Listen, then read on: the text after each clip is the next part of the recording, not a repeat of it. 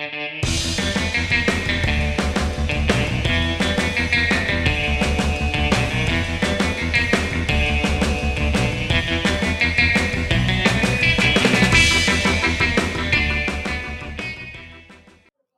guest today on Washed Up Journalists is Jennifer Savage, who was a senior vice president of international partnerships with Sports Illustrated at Time Inc.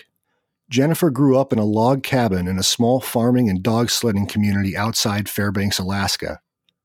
During high school, in addition to jobs as a mobile gift shop clerk and a weed picker at a greenhouse, she worked as a librarian's assistant at the Fairbanks Daily News Miner, known as the Voice of Interior Alaska.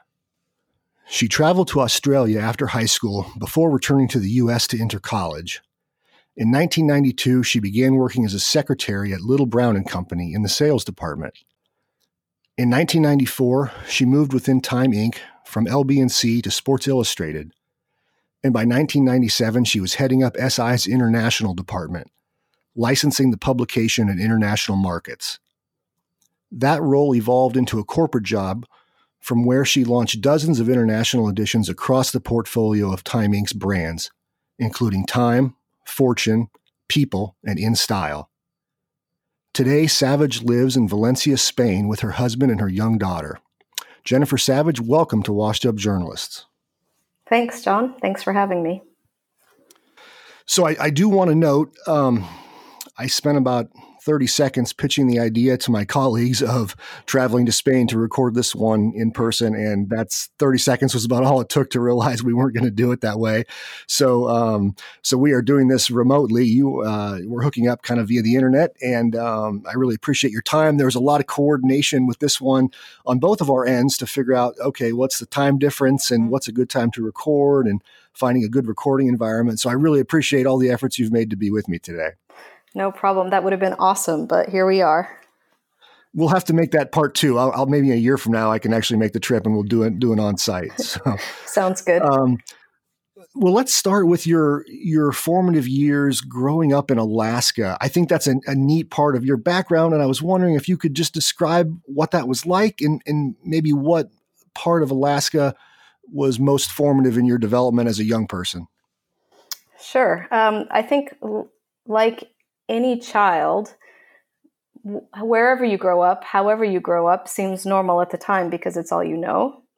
And so it wasn't really until I left Alaska for the first time in my memory as a teenager and then as an adult when I really moved out of the state that I began to understand how it was a unique experience. So we lived, my parents moved there permanently when I was about 2 years old. And they moved first to Anchorage, and we were living in a trailer for, I think, about a year. And there was a little stray puppy that kept showing up outside.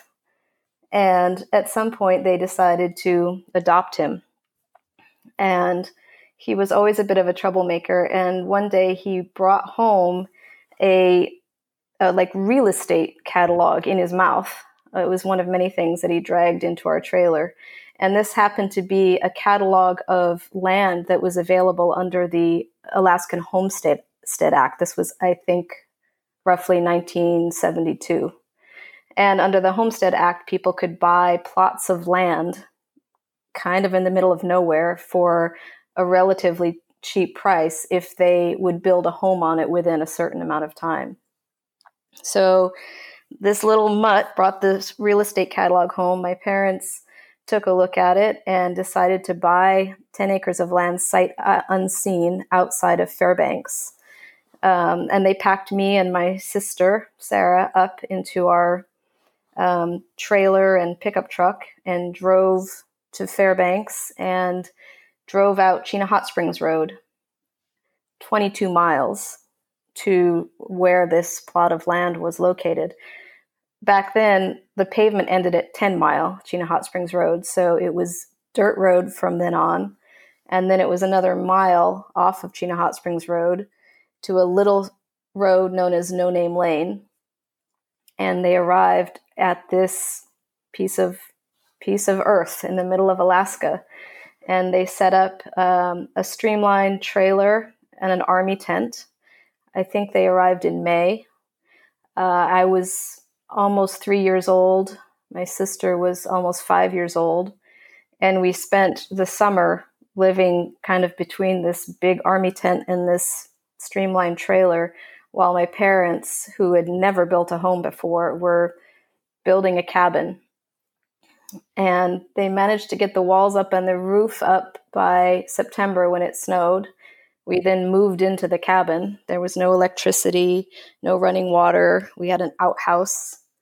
And that's where I spent my life until I was 18 years old. So obviously that's not a typical experience. It's not unheard of, but it's not a typical experience. But for me as a child, it was wonderful because I grew up in the middle of a beautiful forest and could play outside in the summer, in the winter. The snow, the cold didn't bother me because I was a child. And in hindsight, I understand that this was not a typical experience. And I slowly over time began to understand how that shaped me as a person. I think perhaps it has made me very comfortable with being by myself because there was other people there doing the same thing, but not a lot. And so I played with my sister, I played with a couple neighbor kids, but I really loved just hanging out in the woods by myself. And I think now I have a daughter of my own, and I often tell her, like, learn to play by yourself. This is one of the most powerful things one can learn, because if you're good by yourself, then you're going to be okay. Yeah, that's good advice. I think there's always kind of all of us need a little bit of time in isolation just for our own kind of sense of balance of our well-being. But I think there are those of us that look forward to it more than others. And that's, I think that's really neat to be a person that's just kind of okay being alone. I mean, I'm sure we all enjoy or crave even, other people from time to time, but to just be fine in your own skin by yourself, it's probably indicative of someone with a great imagination. That's right. And that too, like because we didn't have electricity or phones or running water in the beginning, there was no television. And my parents chose, even when we did get electricity a few years later, they chose to never have a television. And so I grew up reading. And I think that definitely impacted my view of the world, the way I interact with the world. I loved books. I loved reading. My sister, 2 years older, was homeschooled for kindergarten, and I was sort of the shadow who sat there and wasn't really officially part of it, but listened in. And so I heard her learning the alphabet and learning the basics of reading, etc. And my father would read to us every night, and he would stop at the end of a chapter. And some of the books he read to us were, the end of the chapter was a cliffhanger. And so between that and listening to my sister learning how to read, according to family legend, I started reading on my own at age 4 because I needed to know what the next chapter of the Hardy Boys novel was about. And from that moment on, I still enjoyed my father reading to us, but we would go to the library and I would there must not have been a limit because I would bring home stacks and stacks of book and spend hours just plowing through them. And I think that's something also that even now in the digital age, if I had my choice, I would still sit and read for hours and hours and hours every day. And that also, I think, I lived in a very isolated environment and I loved playing in the woods and I loved being by myself.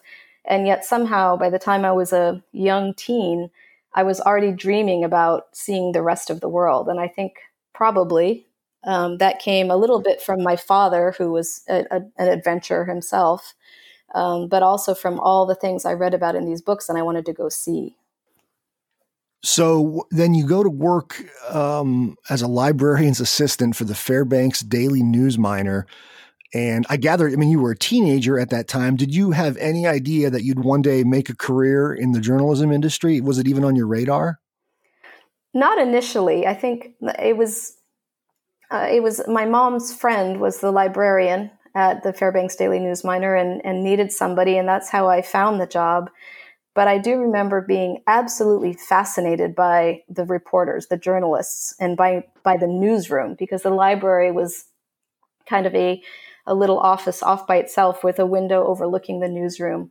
And I would go there for a couple hours every day after school and do my work. But I remember being so intrigued by the reporters and like the feel of the newsroom, the energy there. I don't think even then that I ever dreamed of becoming a journalist, but I think going back to the fact that I loved reading, I loved stories, and I understood then that these were the people that put together the stories that I would read, because I read the newspaper as well. And as part of my role as the assistant to the librarian, I would help research the stories that they would write. And I loved that. I just wanted to be close to that world. And so I do think that inspired me long term. But I for some reason, I think maybe I just always knew that I was not gifted as a writer, but I loved reading the stories. And that's what I really wanted to be close to one way or another. Would you say that your penchant for enjoying or finding comfort in isolation made you a naturally gifted researcher, because you could just absorb yourself in whatever it is you were researching, as opposed to needing to be social? Did that play an impact at all? I think so. I was honestly painfully shy as a child as well. And so I think that was a way that I could be close to what I was so intrigued by, but I never wanted to be the center of attention. And so I felt like doing research was so interesting to me, because that's such an essential part, I came to understand, of creating a story. Whether it's fiction or nonfiction, you need to understand the background to write well and convincingly. And that was something that I loved. Here in a second, I'm going to kick it forward to how you got into the business in adulthood and your start in publishing. But I do want to ask, do you make it back to Alaska anymore these days? And if so, how often? Not as often as I'd like. My parents both grew up in Michigan, and they went there on their honeymoon and fell in love, and, went back to the lower 48, as Alaskans call the rest of the U.S., minus Hawaii, and then returned to Alaska a few years later. But my father's brother followed him to Alaska, or went to Alaska as well. But the rest of the family remained in Michigan and the Midwest. So my parents eventually left after I graduated from high school. And so I don't have family there anymore, other than the one uncle who's fantastic. But and a lot of my friends left as well. It's also, strangely, a very expensive trip. You can fly to Europe much cheaper than you can fly to Alaska, and much quicker. So I don't get back as often as I'd like, but I have been back a handful of times. I took my husband there for the first time. I took him in March to Nome, Alaska, for the finish of the Iditarod. I don't know if you're familiar with that, but I felt like what a fantastic way to introduce my husband to Alaska, than going in the dead of winter when it's incredibly cold and dark. And for the finish of this historic dog sled race, which is a celebration of a sort of interesting and important moment in Alaskan history. And it was great. I mean, we were there, we saw the Northern Lights, and my daughter arrived 9 months later. Let me just put it that way. I think I know where you're going with that. Yeah, those things tend to happen. Well, let's talk about how it was you came to get involved in publishing at Little Brown and Company, and how that eventually grew into a position at Sports Illustrated. Kind of talk me through that evolution. Sure. So I was living in Westchester County, which is outside of New York, and was completely obsessed with the idea of finding a way into the city, as it's called, and was constantly looking for jobs. And I didn't have a huge amount of experience, so I was looking for entry-level jobs, and I found one available as a secretary at Little Brown and Company, supporting the national sales director. So this was a man who sold all of Little Brown and Company's books to Barnes and Noble, and Walden Books and Borders, which back then were like the big three, because this was before the digital revolution of book publishing. And I managed to get the job, and I loved it. It was, I knew that I didn't have the experience to work on the editorial side, but I still just loved the idea of being involved in the publishing of books, which even then was something that was so important to me. And I worked there for almost 2 years and realized that my boss was, I think, in his early 50s and kind of a rock star at the company. He wasn't going anywhere for probably 15 years, and there was no real place for me to evolve. But Little Brown and Company was part of Time Inc., which had not too long prior been acquired by Time Warner. So it had this entire massive media company around it and was really great about promoting from within. And so with my boss's knowledge, I started looking for other jobs within the building and found an opening at Sports Illustrated that was more or less the same level that I was at Little Brown and Company. And so my mindset was really like, where can I go where I can continue to advance but still be in this world that I love so much? So I was hired as, again, a secretary in the sales development team, which is back then was their word for marketing. And I worked there from 1994 to, I think, early 1996. And within those 2 years, I had the opportunity to work on a side project within Sports Illustrated, which was working on the Atlanta Olympics. So Sports Illustrated and Time Inc. were world sponsors of the Olympics at that time. And as part of the package of benefits of being a sponsor, you could bring your clients as guests to attend the games. So I was working on the ticket management for the Atlanta Olympics, which meant assigning tickets to each of the, I believe, 3,000 plus guests of Sports Illustrated that went to the games. And it was a side project. I had to do my day job at the same time. It was a great experience for me. I got to go to Atlanta, and I worked probably 20 hours a day, but managed to sneak away sometimes to go to events. And evidently I did a fairly good job, because shortly thereafter, the man that I'd worked with on that side project was asked by the general manager of Sports Illustrated to create an international department. And so I was asked to join the fledgling team. It was really me and my boss creating this Sports Illustrated international team out of nothing, with not a lot of direction of even what that meant. But I had always been fascinated by the world and traveling. And so I heard the word international and said, yes, sign me up.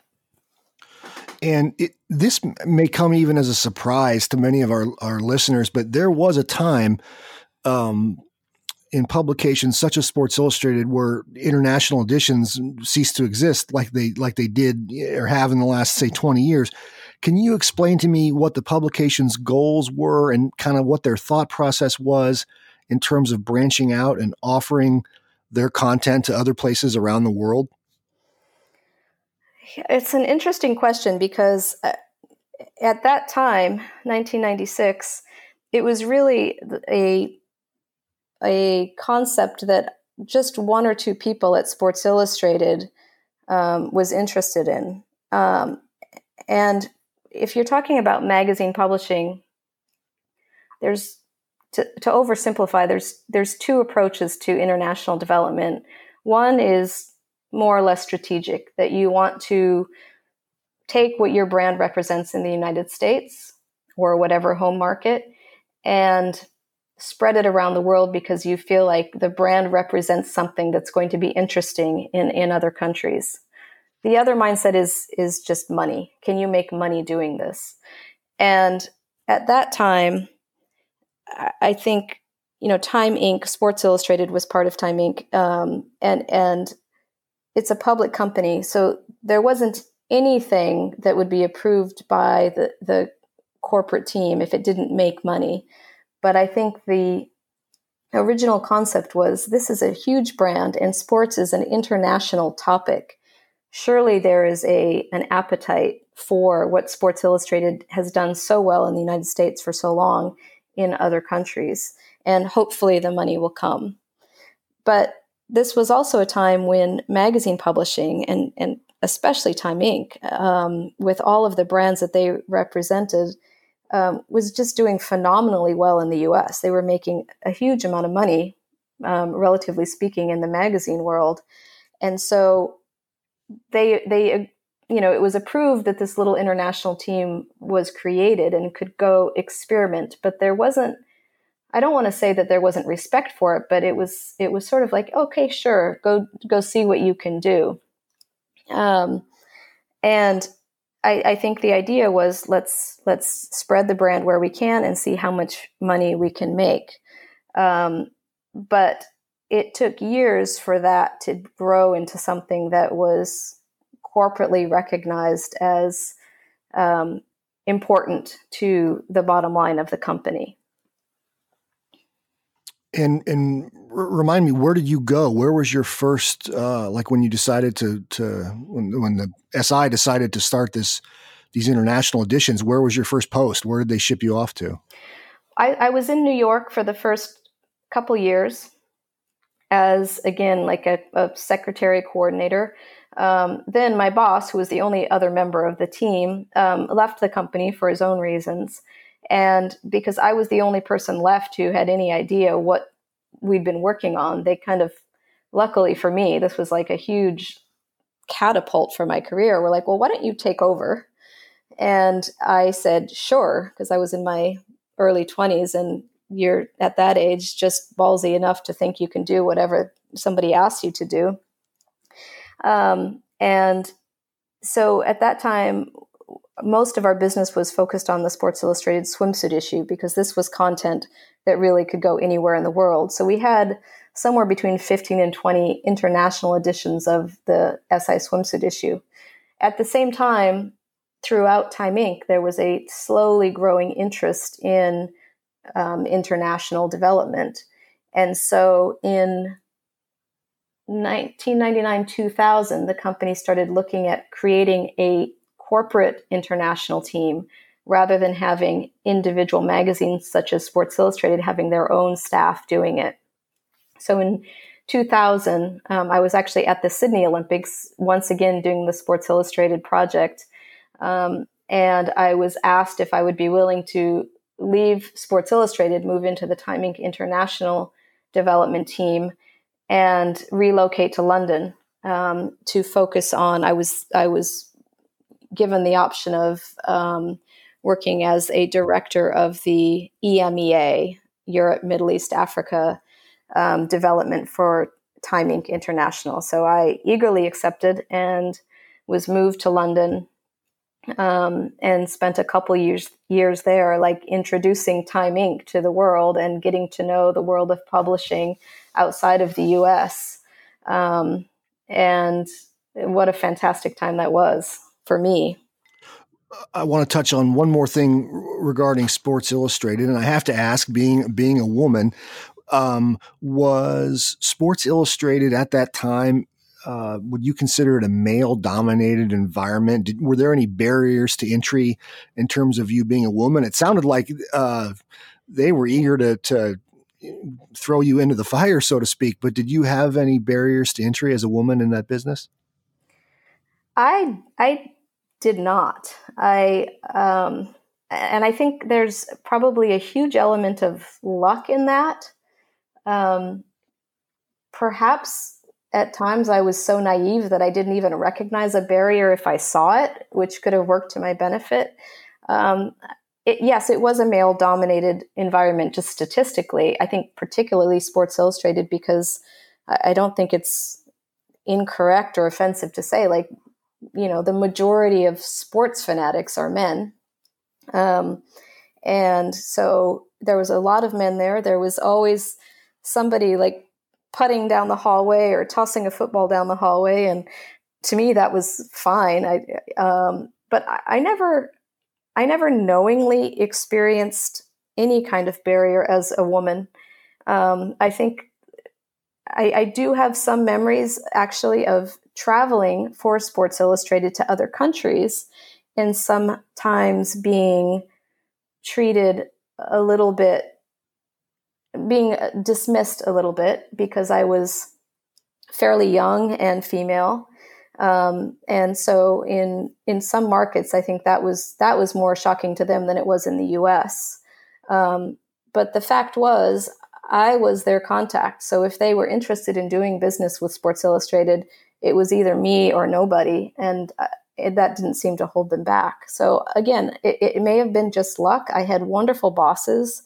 It may have been that I was just a little naive. And if there's a barrier and you just don't acknowledge it, sometimes the barrier crumbles, sometimes not. I think a lot of it was just luck for me. And describe for me kind of your day-to-day lifestyle, what that was like. How much time were you spending like negotiating contracts? How much travel was involved? Were you on the phone all the time? Just kind of paint a picture for me of what a typical day was like, if there was such a thing as typical. Yes, in the early years, which would be probably the first 3 to 5 years working in international, there was a huge amount of travel because Time Inc. was actually quite late to the game in terms of magazine publishers expanding overseas. Condé Nast, Hearst, National Geographic, Rodale, they were all a few years to a decade ahead of us. And so a big part of my job in the beginning was to fly around the world and knock on doors and say, hey, this is Sports Illustrated, this is Time Inc., we're open for business. And also to get to know who the international publishers were and to begin to assess who would be the right fit as a partner for Time Inc. So in the beginning, and particularly when they moved me to London, I traveled, if not every week, every other week, sometimes short trips, sometimes long trips, and just spent a lot of time talking to people face to face. I think a lot of markets, Europe, maybe not so much, but South America, Asia, if they don't see you face to face, nothing's going to happen. So I really had to go. And even in Europe, you really had to go and introduce yourself and start to create a relationship with these publishers before you could understand who would be the good partners and have any chance of them being willing to work with you. As time went on, people began to know who we were and what we had to offer and how we worked. And then it became more focused on deal negotiation, I suppose. But even that, a lot of the potential for success for negotiating a good deal was based on relationships. So I would be continuously going back to markets and spending time with the people that we had identified could be good partners for us. A lot of email, of course. It's easy with time differences, etc. But yeah, it was a lot of time on the road, which again, I loved. What was a greater challenge in that business, trying to introduce existing content that your publications already had to new international markets, or trying to identify international markets that were a good fit strategically, and then finding content that fit their audience? Was there a give and take there with how you approached what content would make a publication in a new market? How did you make those decisions? Well, I spent most of the time I was at Time Inc. working for the Time Inc. corporate group, and that meant that I was representing a multitude of brands. And so the strategy was a little bit different brand by brand for a couple reasons. The most obvious was which brands are most interesting outside of the US. And the answer to that was Fortune and InStyle were probably the most obvious fits because starting with Fortune, it's a business magazine and it writes articles about any brand across the world. So there's probably a slight emphasis on US brands, but it covers business worldwide, and even the US brands that it covers are ones that are known throughout the world. And so as a brand and in terms of the content, this is a magazine that makes a lot of sense in other markets. InStyle is about fashion. Beauty and style, again, are themes that cross borders very easily. People magazine is a celebrity magazine. It's primarily focused on Hollywood, but Hollywood is big enough that that's also interesting outside of the US. So we also, as an international corporate team, worked very closely with the editors and publishers at each of these brands. We were also impacted by their willingness to let their brand be launched overseas. Some of them were very, very cautious, and we had to take that into account. So there's not one answer that was uniformly appropriate across those brands. InStyle was pretty strategic about these are the biggest markets in terms of beauty and fashion consumption, so let's start with those. Fortune was a little bit more like, well, tell us, where could you find a good partnership? And within the markets that we targeted, we also spent a lot of time talking to the local publishers, saying, like, what's appealing to you? They had to be able to make a good business out of any international edition that they launched. And so there has to be a big enough reader base that care about the Fortune brand and the content that we could offer. And there also has to be enough advertisers willing to buy into a local edition. And so there was never one cookie cutter answer to the question that you asked. We just kind of figured it out as we went. And as I said, like, we just traveled and traveled and traveled and talked to people. And when there was an opportunity and a partner that seemed like a solid fit that could represent Time Inc.'s own values in terms of editorial quality and professional integrity, we'd go for it. Okay, time for a momentary interlude so I can tell you that today's episode of the Washed Up Journalist podcast is brought to you by Legacy Preservation. Since 2006, Legacy has worked with successful people around the country to capture their favorite stories for posterity. Legacy does it all, from interviewing and research to writing, editing, and designing your book. It's the best way to publish your story, and their services are available to you now. Legacy Preservation. We write history, yours. Special thanks to Jennifer Savage for joining me today all the way from Spain. Also, thanks to Kevin MacLeod for the wonderful intro and outro music that we use in each episode. Now back to my conversation with Jennifer Savage. Was there ever a moment during your time with Time Inc. where there was a telltale sign that print news was changing and the way people consume news was changing with the advent of the internet? Do you recall any moment where all of a sudden it became clear that, wow, we're in a brand new world?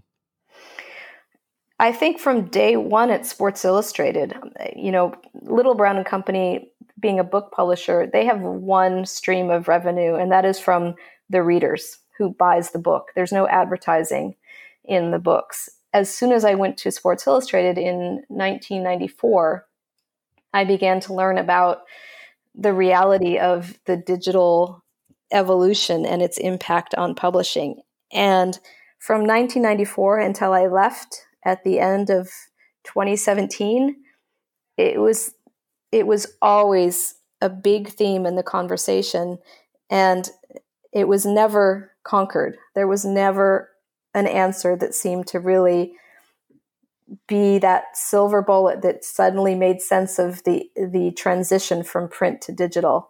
And I think that's still true today. I've been out of it now for just over a year, but absolutely, in 1994, people were talking about websites and how do you monetize. And when I left in 2017, of course, there was different nuances to that conversation and a little bit more of a sophisticated understanding. But in fact, it still hasn't been figured out.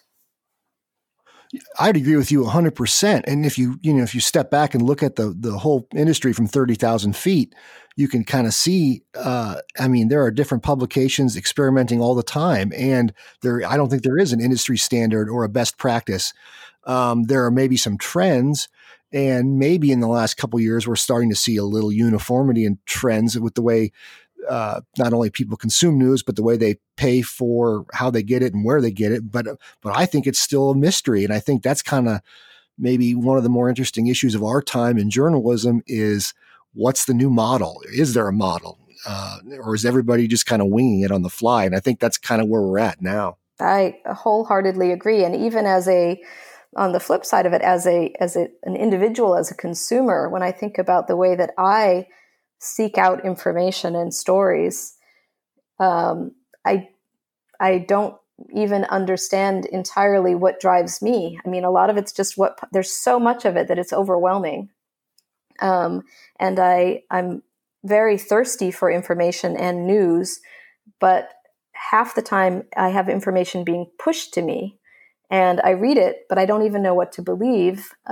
So I wish I knew the answer. Anyone who knows the answer would be a very rich person, but it's not me. Yeah, it's not me either. I know that much. You alluded to some wonderful bosses you had during your time at Time Inc. Were there any particular folks in the business who mentored you that kind of really impacted your outlook on the business and in terms of, thinking down the road of a career? Anybody worth mentioning that really stood out in terms of giving you some sage advice that was irreplaceable?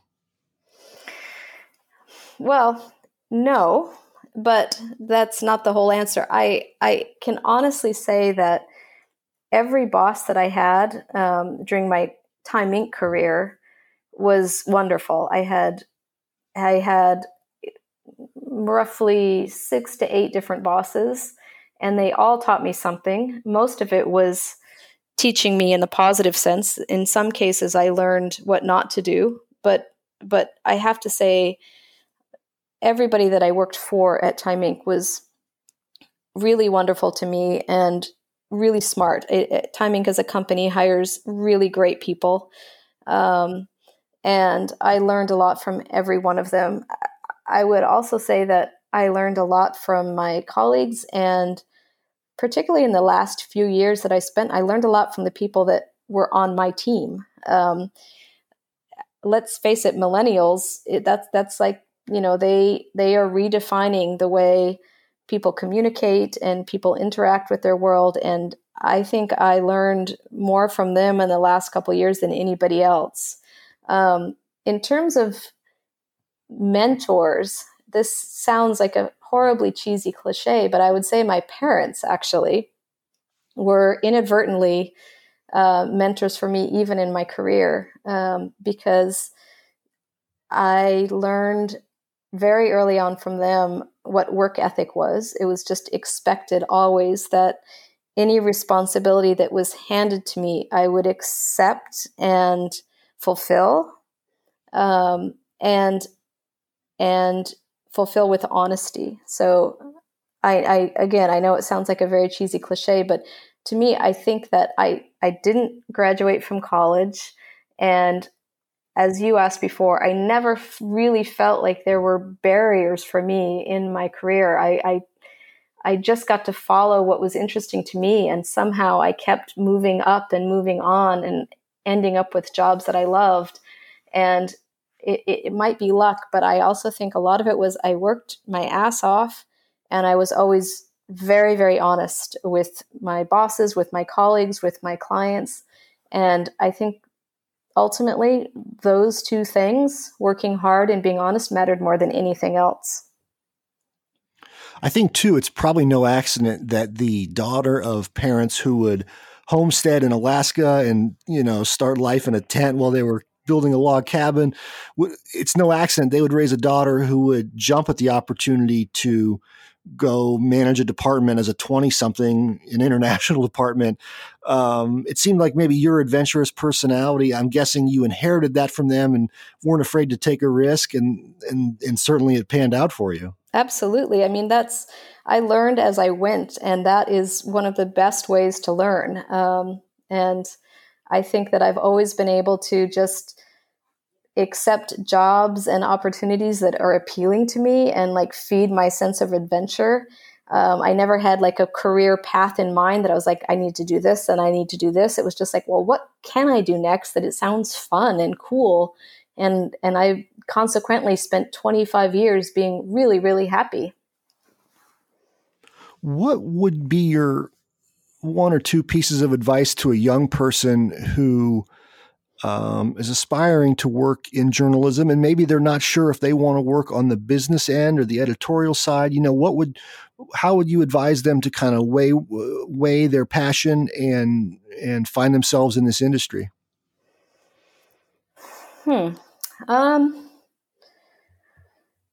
I think just go with what is appealing to you. Have a very, very open mind.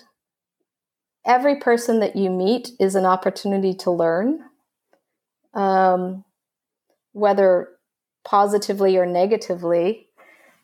Don't be too hard on yourself.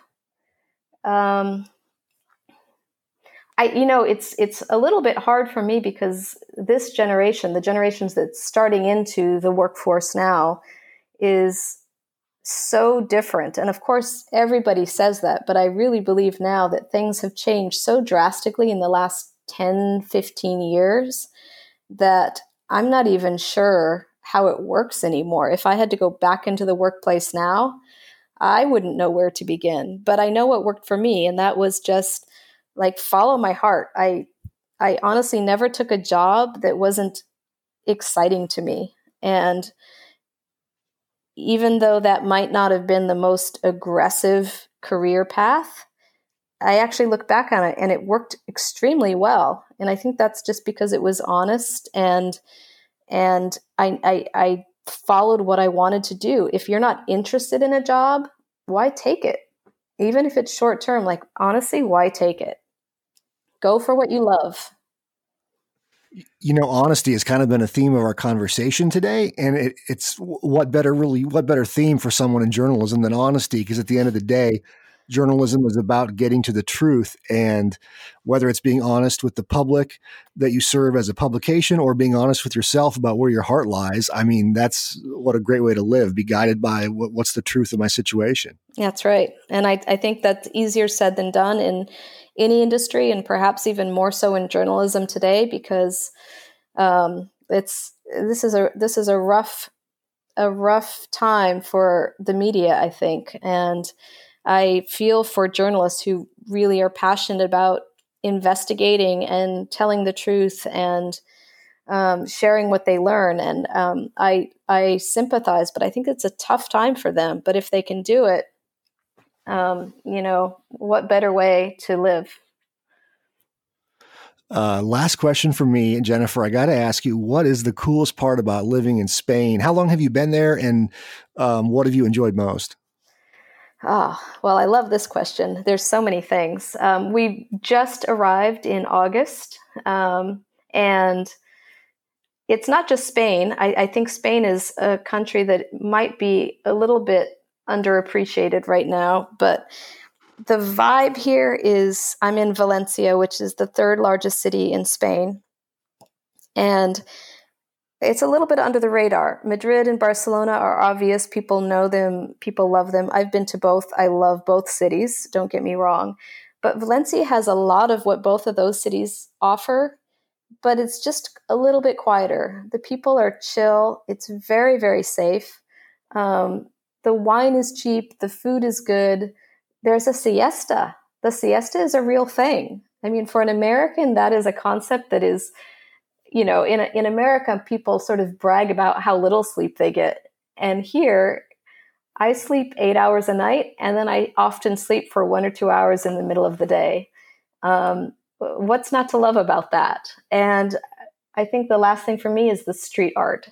If you ever come to Valencia, just wander around the old city and you can spend hours looking at it. And it's graffiti, but it's really street art. It's absolutely beautiful. Highly recommend it.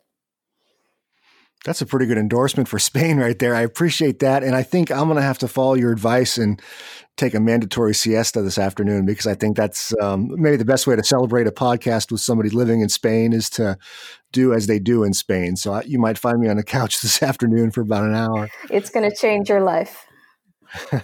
Well, listen, thank you so much for your time and for making, the effort to, again, to coordinate with me and to do this internationally, which again, that's fitting for someone that worked in international editions, but I really appreciate it. And I think you've offered our listeners a really unique perspective today. And again, just appreciative of your time and of your candor. Thank you so much. Thank you.